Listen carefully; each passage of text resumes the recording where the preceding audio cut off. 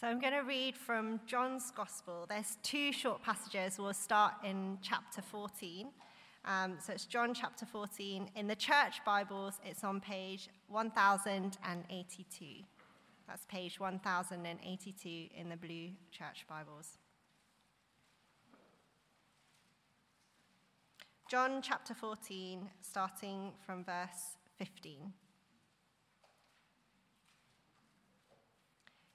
If you love me, keep my commands, and I will ask the Father, and he will give you another advocate to help you and be with you forever, the Spirit of truth.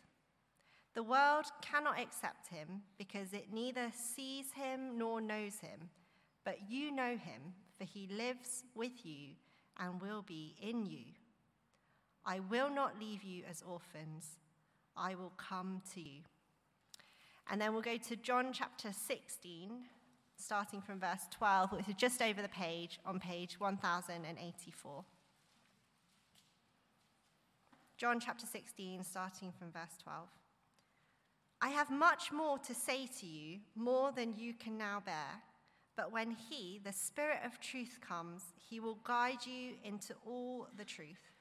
He will not speak on his own. He will speak only what he hears, and he will tell you what is yet to come. He will glorify me, because it is from me that he will receive what he will make known to you. All that belongs to the Father is mine.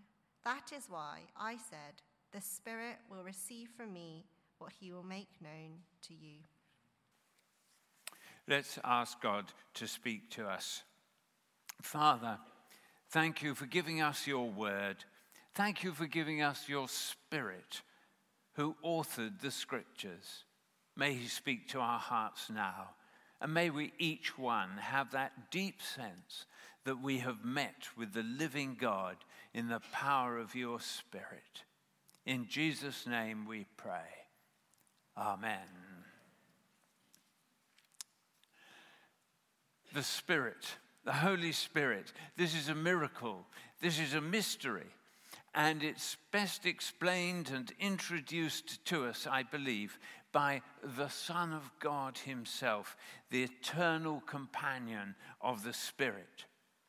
The context of our reading is that the disciples had already become convinced that Jesus was the Messiah, but they were very reluctant to believe that the Messiah would die. And now Jesus spoke of going away. They were dismayed at a sense of loss. And puzzlingly, Jesus said it would be better for them if he went. All this going away and coming again, they were confused and perplexed. So Jesus explained in this reassuring passage the teaching about the Spirit. And you notice that we've had two readings. We could have had 7 or 8, because Jesus keeps returning to this passage, this subject. And like the brilliant teacher that he was, he puts it on layer by layer as they begin to understand more. Jesus said that he was leaving the world, but the disciples wouldn't lose him. He said he would send them another advocate, a comforter, a helper, a teacher, a mentor, just like Jesus always was.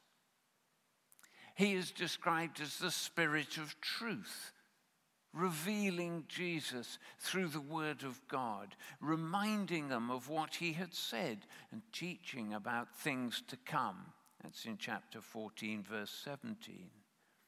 In chapter 20, he's referred to as the Holy Spirit, who promotes the character that God approves, developing Christ-likeness. So we learn the Spirit honors Jesus and explains God's word. He testifies about Jesus, chapter 15, verse 26. When the advocate comes, he will testify about me.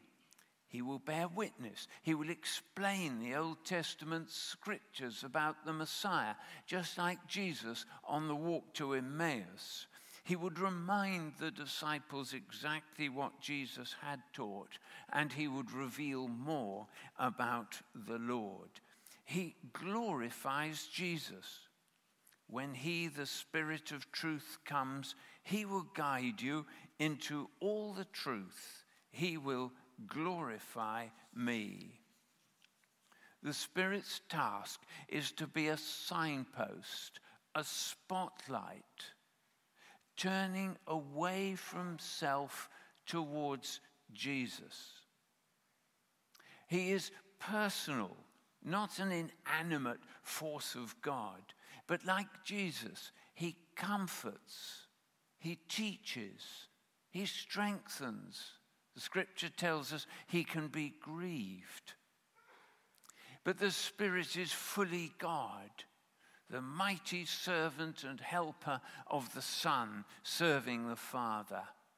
And now, wonderfully, as the enabler, the helper, the comforter, the strengthener of believers like you and me.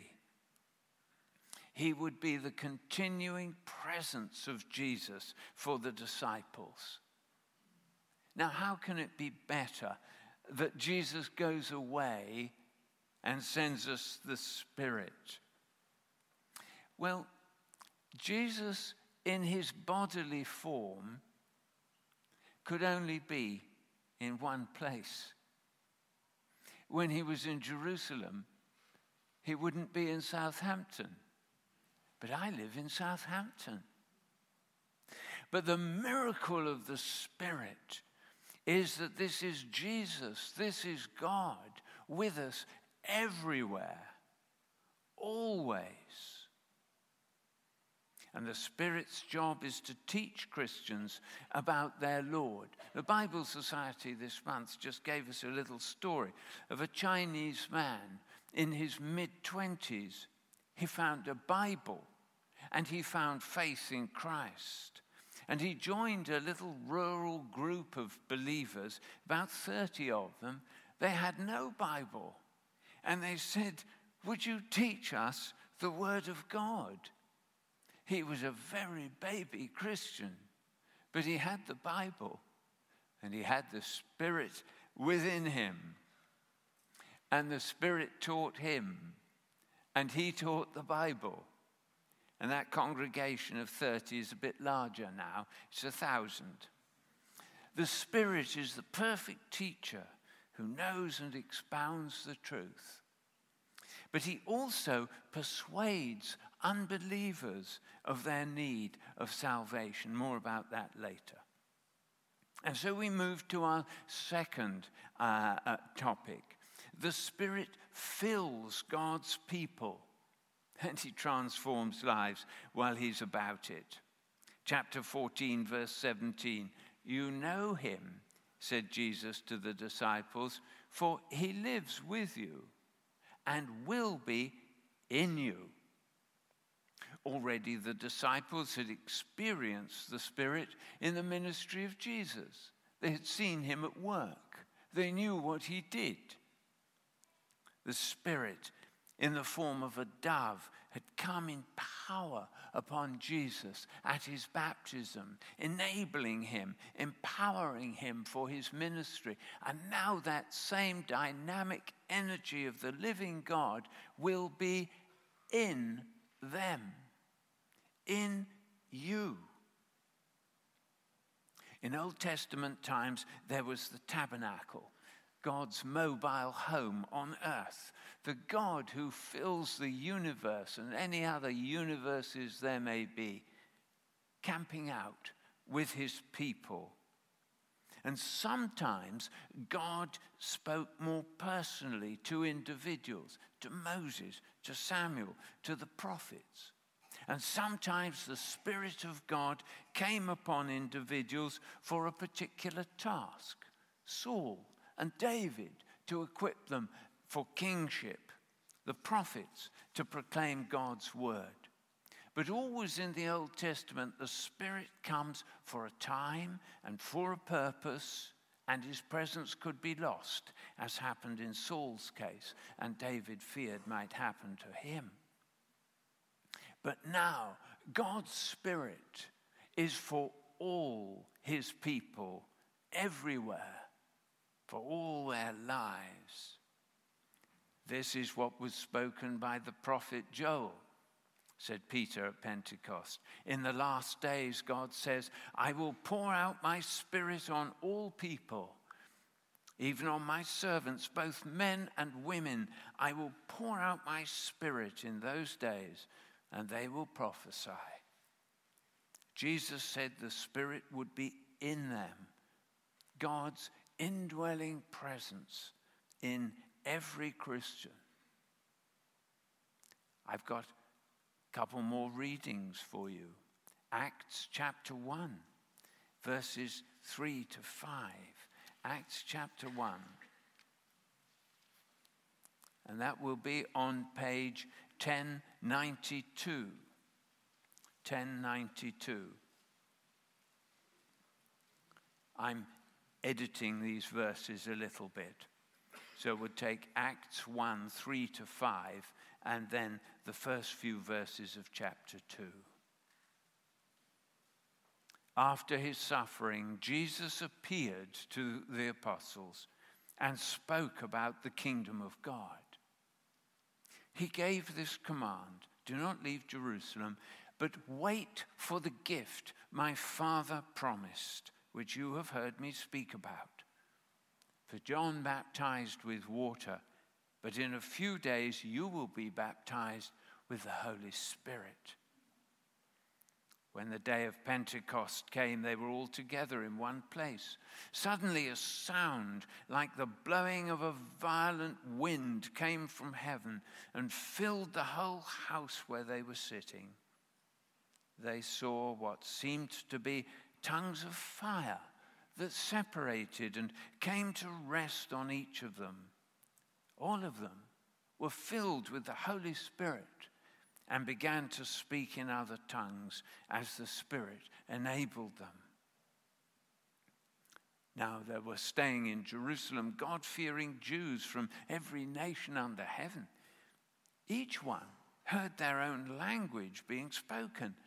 Utterly amazed, they asked, aren't all these who are speaking Galileans? Then how is it that each of us hears them in our native language? We hear them declaring the wonders of God in our own tongues. Wind and fire, those expressions, they're full of Old Testament allusions. We've thought in that video, wind or breath, the same word in the Hebrew.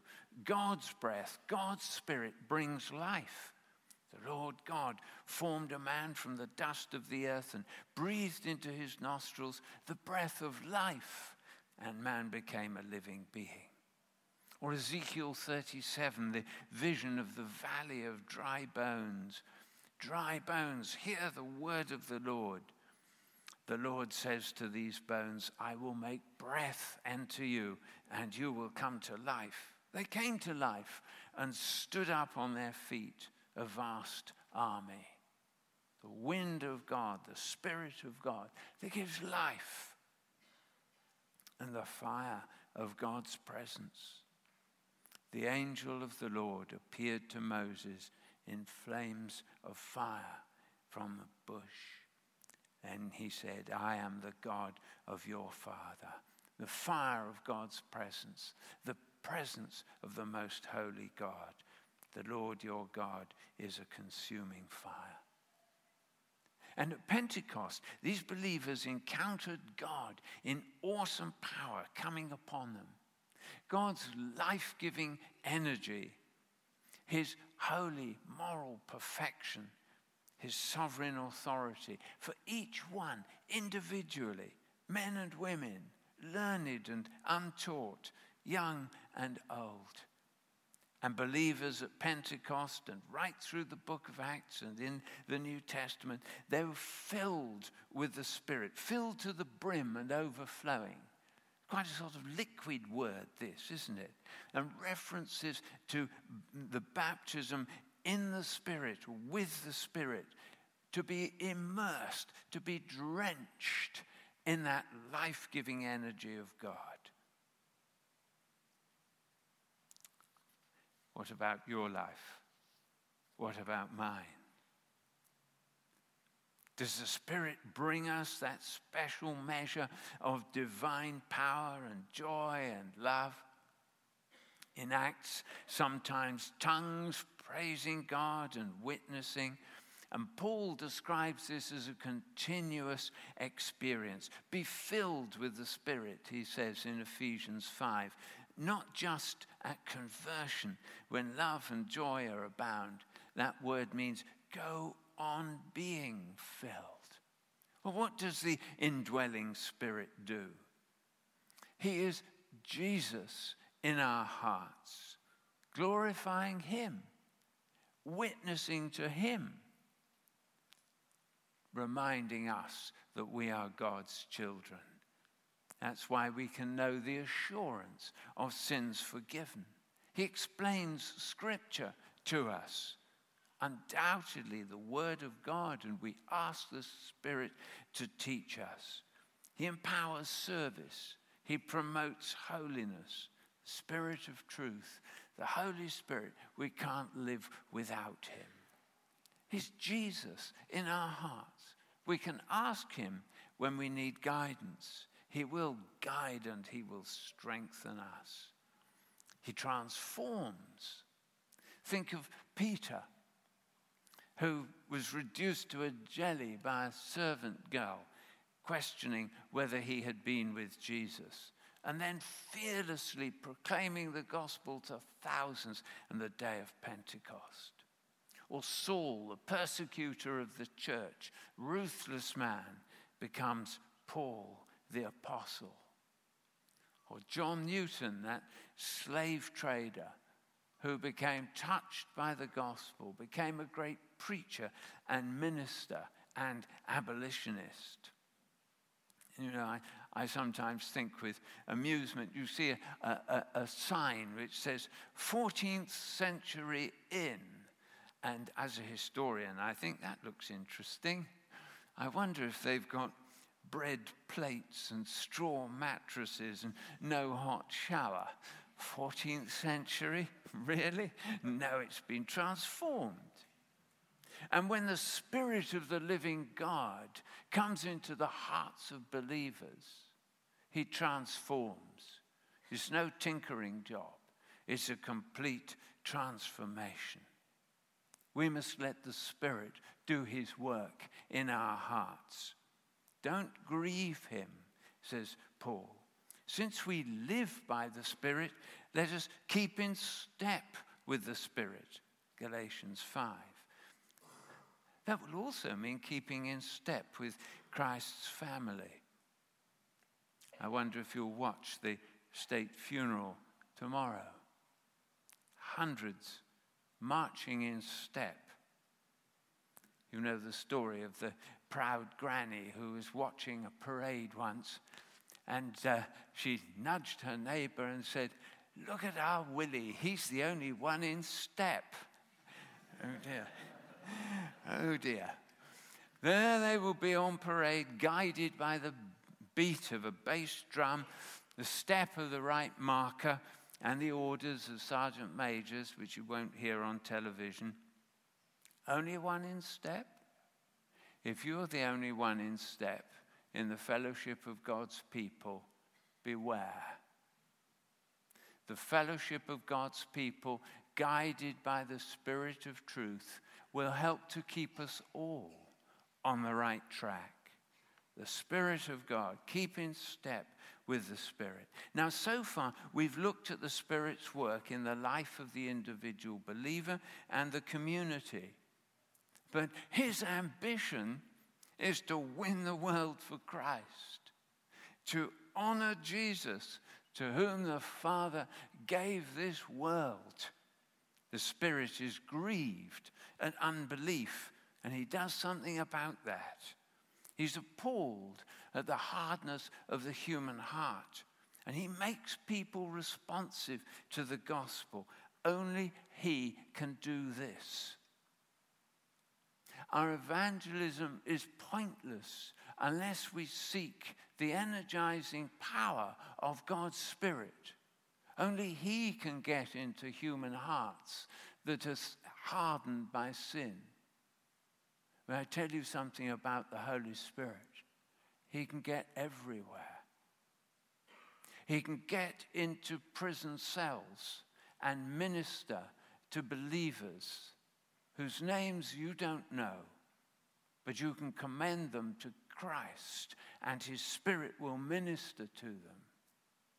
He can get into the corridors of power in the Kremlin at this moment where you and I can't go.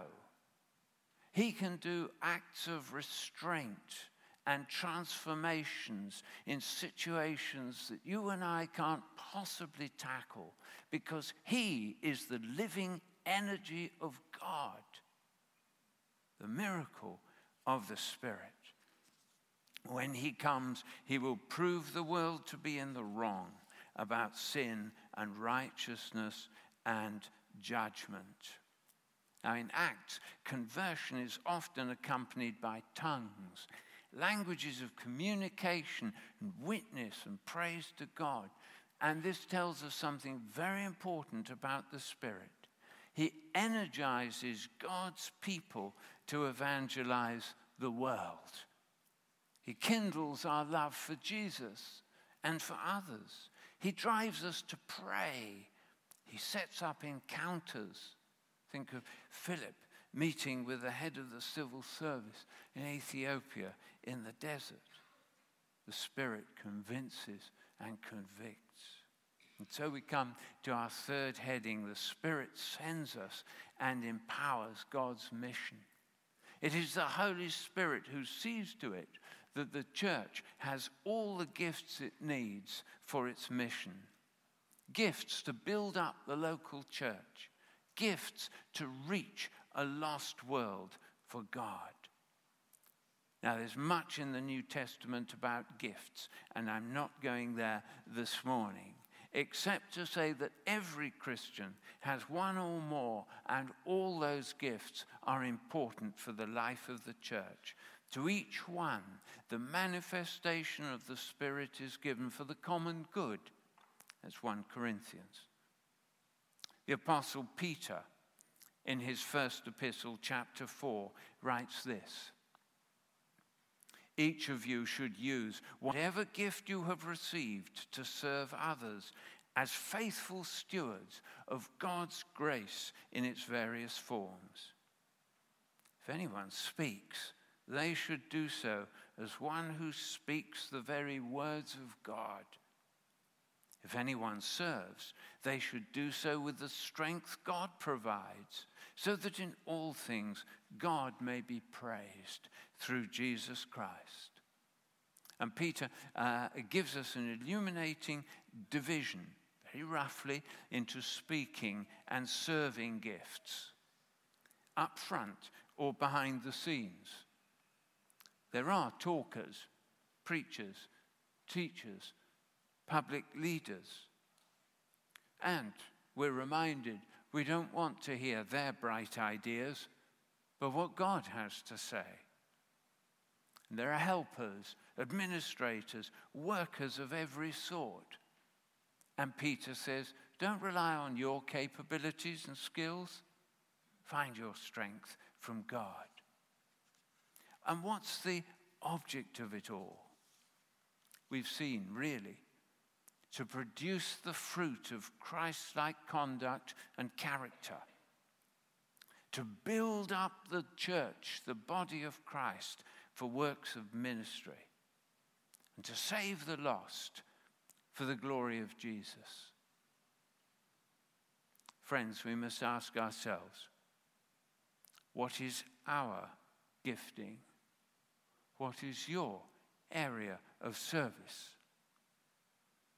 Some are evangelists who make opportunities for the gospel. All of us are witnesses and must take opportunities when they arise. Think of Paul using every opportunity when he was on trial, when he was facing shipwreck, when he was facing a crowd that was trying to lynch him. Every time he managed to find an opportunity to preach the gospel. That's an evangelist making opportunities. Or Billy Graham at some sort of society dinner. And a lady said to him, "I suppose, Dr. Graham, you've always been a churchgoer." "No, ma'am," he said. "Until I was 17, I hated church." Silence.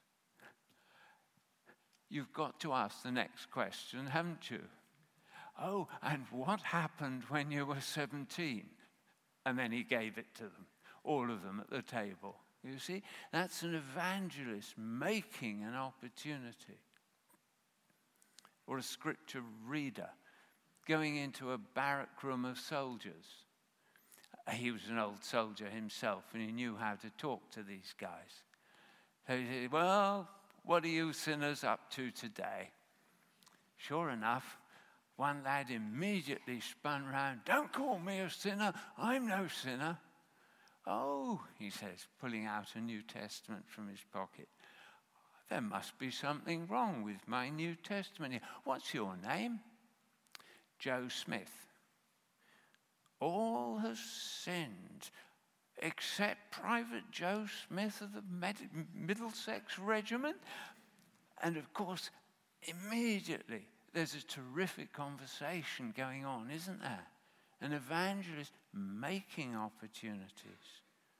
But what about us taking opportunities? Always be ready, says Peter, to reply to people who ask about our hope.